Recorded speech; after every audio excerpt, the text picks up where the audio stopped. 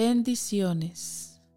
Bienvenidos a otro tiempo en Ruá Podcast, en otro tiempo de la palabra del día. Y la palabra que compartiré con ustedes es Proverbios 16:25. Dice así la palabra del Señor: hay caminos que al hombre le parecen bien, pero su fin son caminos de muerte. Así es, hay caminos que al hombre le parecen bien, pero su fin son caminos de muerte. ¿Cuántas veces tenemos tantos planes que nos confiamos en nuestra propia prudencia y son malos, no son buenos? Por eso es que dice la palabra del Señor que sus pensamientos son más altos que los de nosotros. Sus planes son mejores que nuestros planes. Y en mi experiencia, como yo lo experimenté, yo tenía planes y caminaba mi propio camino, pensando que era el correcto, pero realmente ese camino me estaba llevando a la destrucción. No estaba viviendo de acuerdo a su palabra, no estaba viviendo de acuerdo a su voluntad y no estaba viviendo de acuerdo en su camino. Vivía de acuerdo a mis propios planes, de acuerdo a mis propios pensamientos. Me dirigía con mis propias emociones, me dirigía con mis propios sentir en la carne. No tenía una relación con Él. Y pensaba que todo estaba bien. Pensaba que todo me iba a ir bien. Pero realmente, entre más caminaba mi camino, más yo me daba cuenta que estaba en el camino incorrecto. ¿Por qué? Porque mi paz no tenía paz mental, no tenía paz en mi corazón.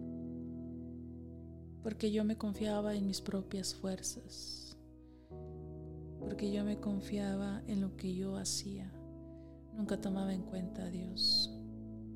Dejé de buscarlo para seguir mi propio camino.